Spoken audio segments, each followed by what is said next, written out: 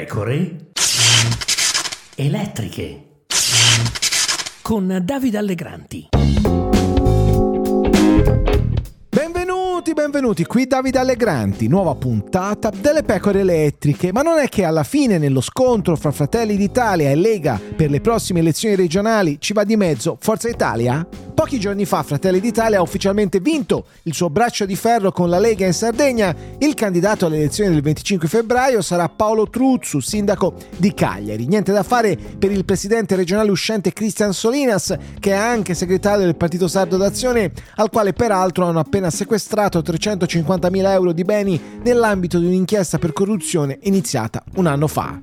Avendo perso il candidato in Sardegna, Matteo Salvini si è subito messo a caccia di alternative per compensare la perdita. Ora dice che va tutto rimesso in discussione. Non ci sono presidenti di regione al primo mandato, a quanto pare, che saranno ricandidati automaticamente. E a farne le spese potrebbe essere proprio Forza Italia, che esprime 2 presidenti di regione uscenti. Uno è Alberto Cirio in Piemonte, l'altro è Vito Bardi in Basilicata. E gli italo-forzuti, evidentemente sotto assedio, si adontano non poco con gli alleati. Qui ci vorrebbe Silvio Berlusconi.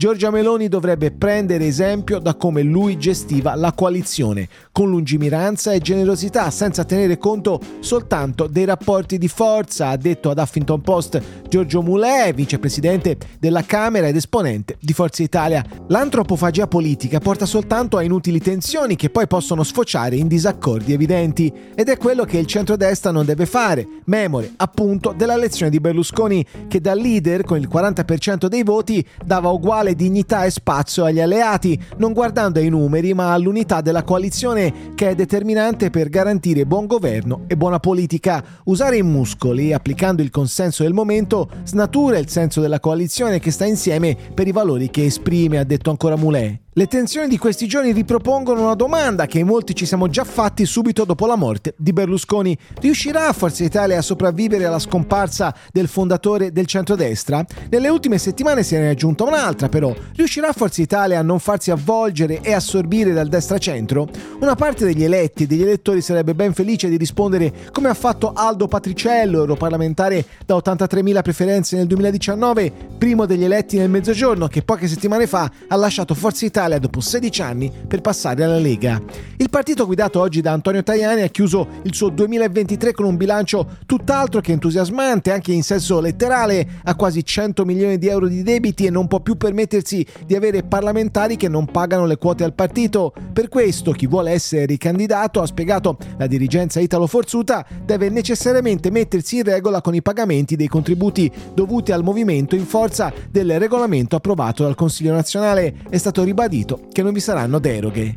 Le elezioni europee si avvicinano e fin qui Forza Italia si è difesa dalle incursioni esterne rivendicando un solido europeismo sulla guerra in Ucraina, ma anche nel rifiuto del sovranismo estremista caro a certi alleati di governo come la Lega. Ora, va detto che la società è certamente mutata rispetto a quella degli anni 90, è cambiata la domanda, ha spiegato una volta Alberto Mingardi, direttore dell'Istituto Bruno Leoni, rispetto all'epoca in cui nacque il centrodestra. La domanda di valori liberali è diminuita a vantaggio dei desideri di sicurezza e protezione sociale ed economica che la destra sembra affrontare con migliore efficacia anche in relazione alla sinistra.